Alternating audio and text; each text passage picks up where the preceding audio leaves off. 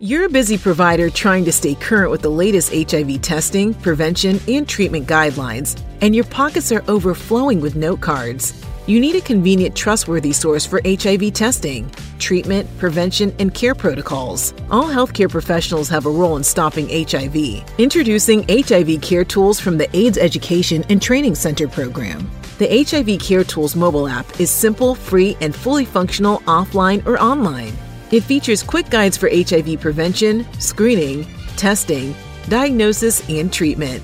HIV Care Tools provides common clinical calculators used in HIV management and provide validated screening tools for comorbidities such as depression, substance use disorders, and PTSD. And if you need clinician-to-clinician consultation, HIV Care Tools provides one-touch access to free clinical consultation services by a multidisciplinary team of experts. Take us with you. Download HIV Care Tools today.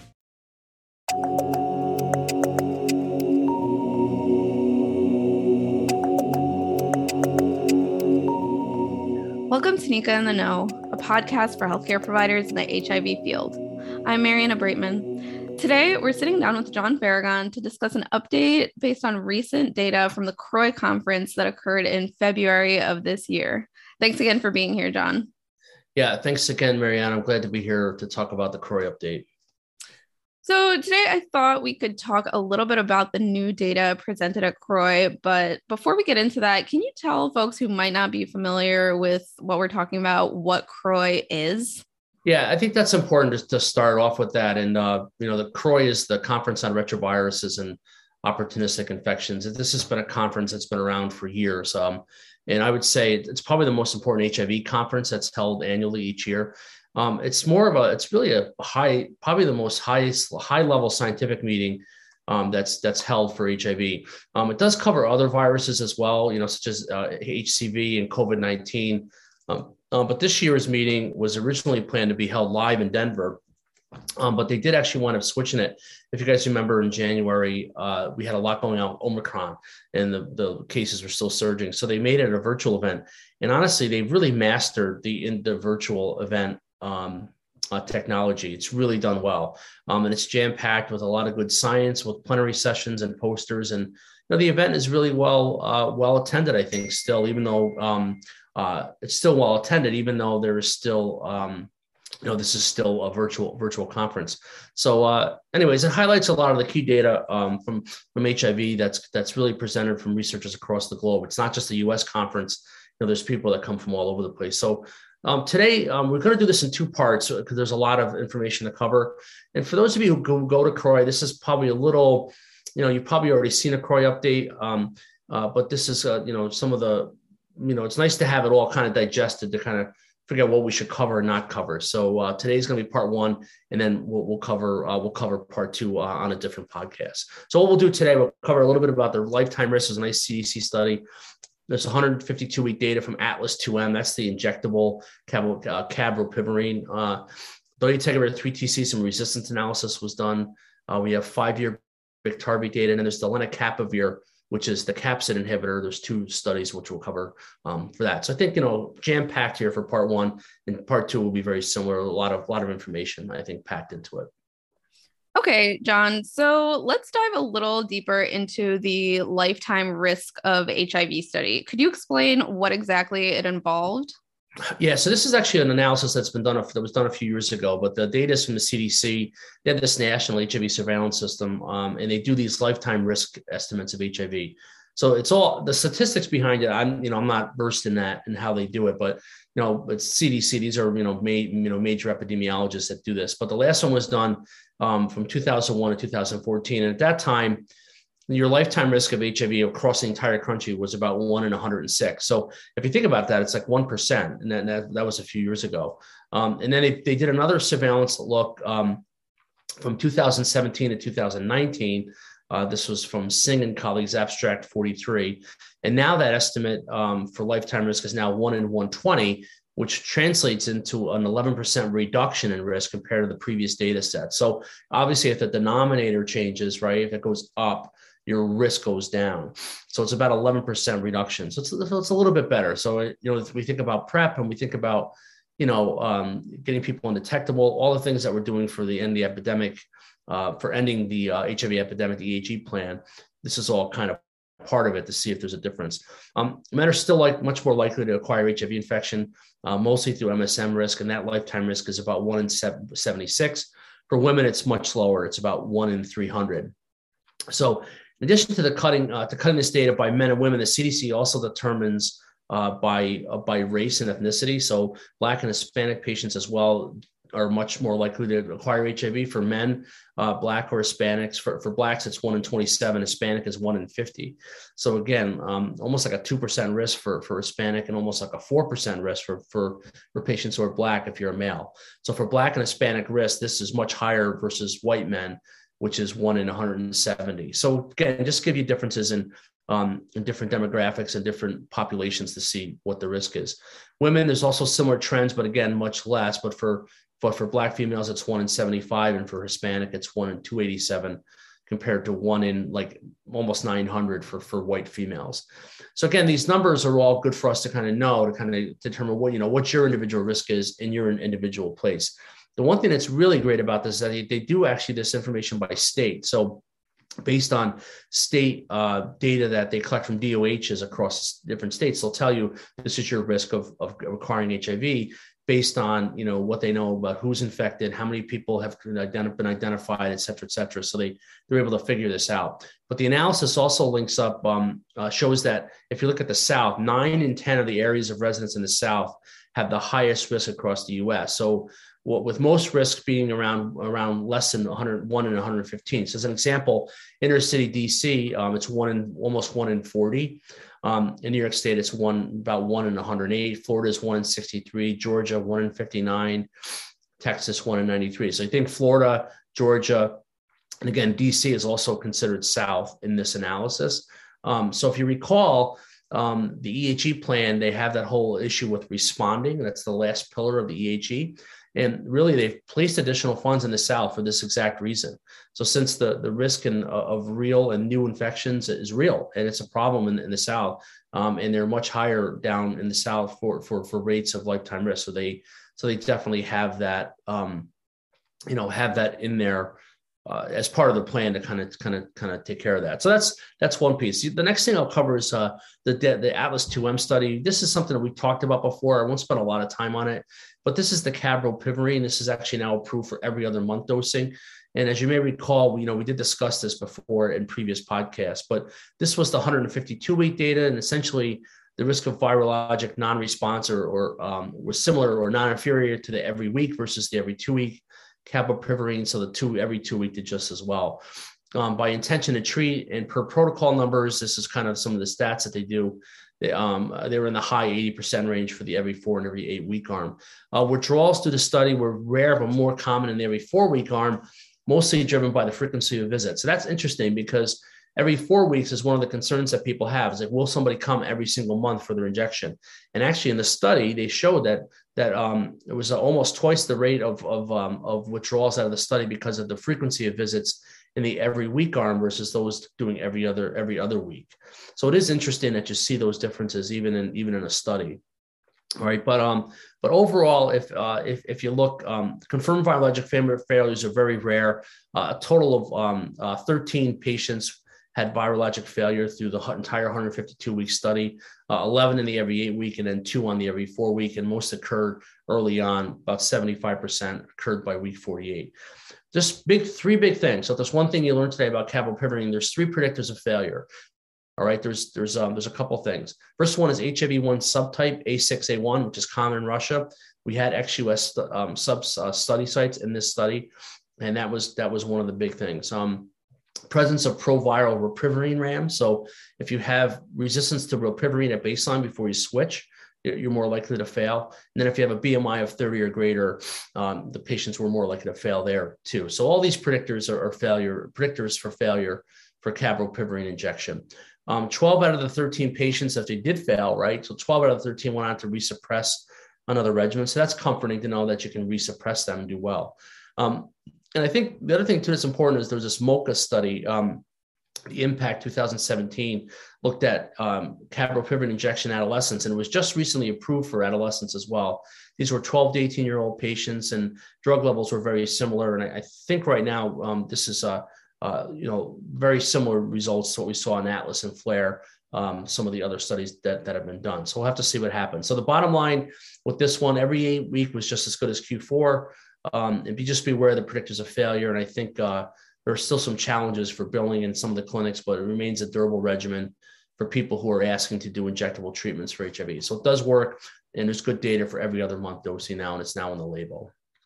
Okay, John. So I know that there were also some new medications presented at CROI as well, specifically lenacapavir. Could you tell us a little bit about that?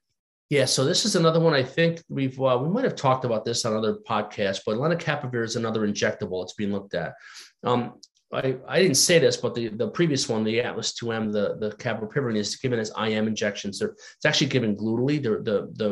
It's 3 mLs of each drug, given every other month. So it is a significant injection. But this one is actually a sub-Q injection. It's given every 6 months. So there were 2 studies about lenacapavir. One was the Capella study, treatment experienced patients, and then there was another one called the Calibrate study. So again, I don't want to compare cabopiprine to lenacapavir. There's no head-to-heads, but just know, like, every 6 months for a sub-Q injection versus doing, an IM injection, deep IM injection of 2 shots. Again, there's some differences here. Obviously, you can't just take lenacapavir alone. You'd have to take it with other stuff. But basically, the Capella study looked at patients with resistance to at least 2 of the 3 or 4 main ARV classes. So again, less than 2 fully active drugs from 4 classes, really sick patients. And basically, they looked at patients and they got oral lenacapavir initially for like a lead-in, and then they got switched to sub-Q lenacapavir at different time points, but basically it was every 6 months. And so people, after getting 2 shots, they had 52 weeks of data. About 70% had T cells over 200. So again, some were really sick with 30% under 200. And obviously that's an important goal. And if you look, the change in CD4 count was pretty good. But studies in the past in these difficult populations, you'd be lucky if you got 60 to 70% of patients getting undetectable. But with lenacapavir in the non-randomized and randomized cohorts, about 88% were less than 200, 81% less than 550 copies. So if you just look at less than 200, which is kind of our definition for virologic failure, it's 88%. So it's pretty good. So I would say, these results are very good. And remember, these patients are getting other drugs. So it's not just that drug, right? So they're getting an optimized background regimen. So they could have like a potent integrase inhibitor, a potent protease inhibitor that's also in the background. But in the patients with no active drugs, these are people, the sickest patients that we have, 0 active drugs, about 2/3 actually got to less than 50 copies, which is small numbers of patients, only 6 people. But again, just know that there are people who got undetectable who were really sick. I think the important point here is there's a lot of variables with these kind of studies because of the background regimens and drug interactions. There's all this stuff in the background, which kind of makes it hard to interpret all this. But know that this is a potential option. And some of these injection site reactions are obviously a little bit of concern. Some of these nodules can last a long time, sometimes up to 2 to 3 months after injection. That's a little bit of a concern, but it's interesting. So Calibrate was a study that was done for naives. I won't spend a lot of time on this but know that basically given every 6 months, and it was either given with FTAF, TAF, or BF-TAF or BIC alone. So there's a bunch of different arms in the study. Basically, it was compared to Biktarvy. Everybody got, in the other 3 arms, everybody got lenacapavir. Everybody got FTAF in the beginning, and then some people got either BIC alone, TAF alone, or BIC and TAF alone at different time points at 28 weeks and beyond. So basically what you're looking at here, if you look at the percentage of people undetectable, they range from 85 to 90% in naive patients. So it looks really good at this point. T cells actually were very good too. Injection site reactions, similar to what you would see in the Capella in the treatment experience data. Some of those nodules and in duration last the longest. So I want to make sure everybody's aware lenacapavir is not approved yet. And I think it's close, but there's been a problem. There's been an issue with the stability of the drug in vials, in the vials that they're using for the drug. So the FDA specifically raised questions about these vials had something to do with this borosalicylate glass and their compatibility with the solution for lenacapavir. So it has been put on hold. But they've got this, what they call continuing response. I think it's a continuing response letter, a CRL. And I think eventually this will get approved. It's just waiting for the next, hopefully in the next few months, this will be here. So hopefully by summer or fall, this will be approved. So right now we're in April recording this, but there's no way to say for sure. You never know what the FDA will do. But if it does get approved, there's also some studies on PrEP as well. So pre-exposure prophylaxis, which would be interesting, right? If you can have an every 6 months sub-Q injection, if it's effective for PrEP, that would actually be helpful. John, as we start to wrap up, what else do we need to know for today from CROI? Yeah, so just a couple more things, Marion, really quick. Dovato, this is dolutegravir 3TC. This is a 2-drug regimen. Some people are worried about it. I'm one of those older guys, and I think a lot of people who might listen to the podcast, you might be a new provider or an older provider, but we were trained back in the day to always use triple therapy. So 2-drug regimens don't always make me feel great, but I have to tell you, the data with dolutegravir 3TC is very good. They've looked at this in many, many different ways. This is analysis from the SALSA study, which looked at patients who basically had been who were on dolutegravir 3TC, and they looked back and to see if they had any baseline resistance. And they found that, similar rates of patients on dolutegravir 3TC versus their other regimen or like a 3 triple drug therapy, the rates of M184V were very, very similar, like around 3% across both arms. And what they found also is that some patients actually had integrase resistance at baseline too and still did okay. Those are small numbers, but small numbers of patients. But the bottom line here is that even if you had 3TC resistance, a lot of these patients got undetectable and stayed undetectable. So again, a small number, but it shows that even if you have epivir or lamivudine resistance, most patients will still likely suppress with this 2-drug dolutegravir 3TC regimen. And the guidelines, obviously recommend HIV resistance testing prior to starting dolutegravir 3TC. The key point here is that I think most people would be worried if they had 3TC resistance, but these analyses are starting to show that if you have dolutegravir plus resistant an M184V, which would show that you're resistant to 3TC, there's something happening where there's some patients still really do get suppressed, and a significant number of them. There's some Italian data as well. So it's interesting to see how this is kind of panning out with this regimen. And then finally, Mariana, just to kind of round out what we talked about today, we have 5-year bictegravir TAF-FTC data. So this is the Biktarvy data. So this is on the guidelines of 1 pill once a day option. Not a lot to say, except it's good to see that there's no resistance in patients out to 5 years. The numbers were very good for those people that remain on therapy. It's in the high 90% range. Weight gain, though, was on average about 6 kilograms. And they only gave you the data from the Biktarvy arm. But again, very good numbers with on-treatment patients, but about a 6 kilogram weight gain over 5 years. So again, that's about 12 to 13 pounds overall. So there's something we're thinking about. I think a lot of providers are thinking about. But again, most patients got undetectable. So big stories here today, right? The lifetime risk, we have that. We did the Atlas 2M study. Talked a little bit about dolutegravir 3TC. The Biktarvy data, we talked a little bit about lenacapavir. Those are kind of some of the part 1 highlights of CROI, and hopefully this is helpful for you, for providers that are out there that might not have had a chance to see a CROI update or hear a CROI update yet. John, thanks so much for joining us and telling us about some of the latest updates from the CROI 2022 conference. Join us next time for part 2 of our coverage of the CROI conference. We really hope you learned something new today. To learn more about NICA AATC's work and our role in ending the HIV epidemic, visit us at www.nicaaatc.org. That's www.necaaatc.org. If you have questions or comments about anything we covered today, or if you have suggestions for topics you'd like to hear us talk about, don't hesitate to email us at podcast@nicaaatc.org. That's podcast@nicaaatc.org. Stay safe, and we'll see you on Thursday for our next episode of NICA in the Know.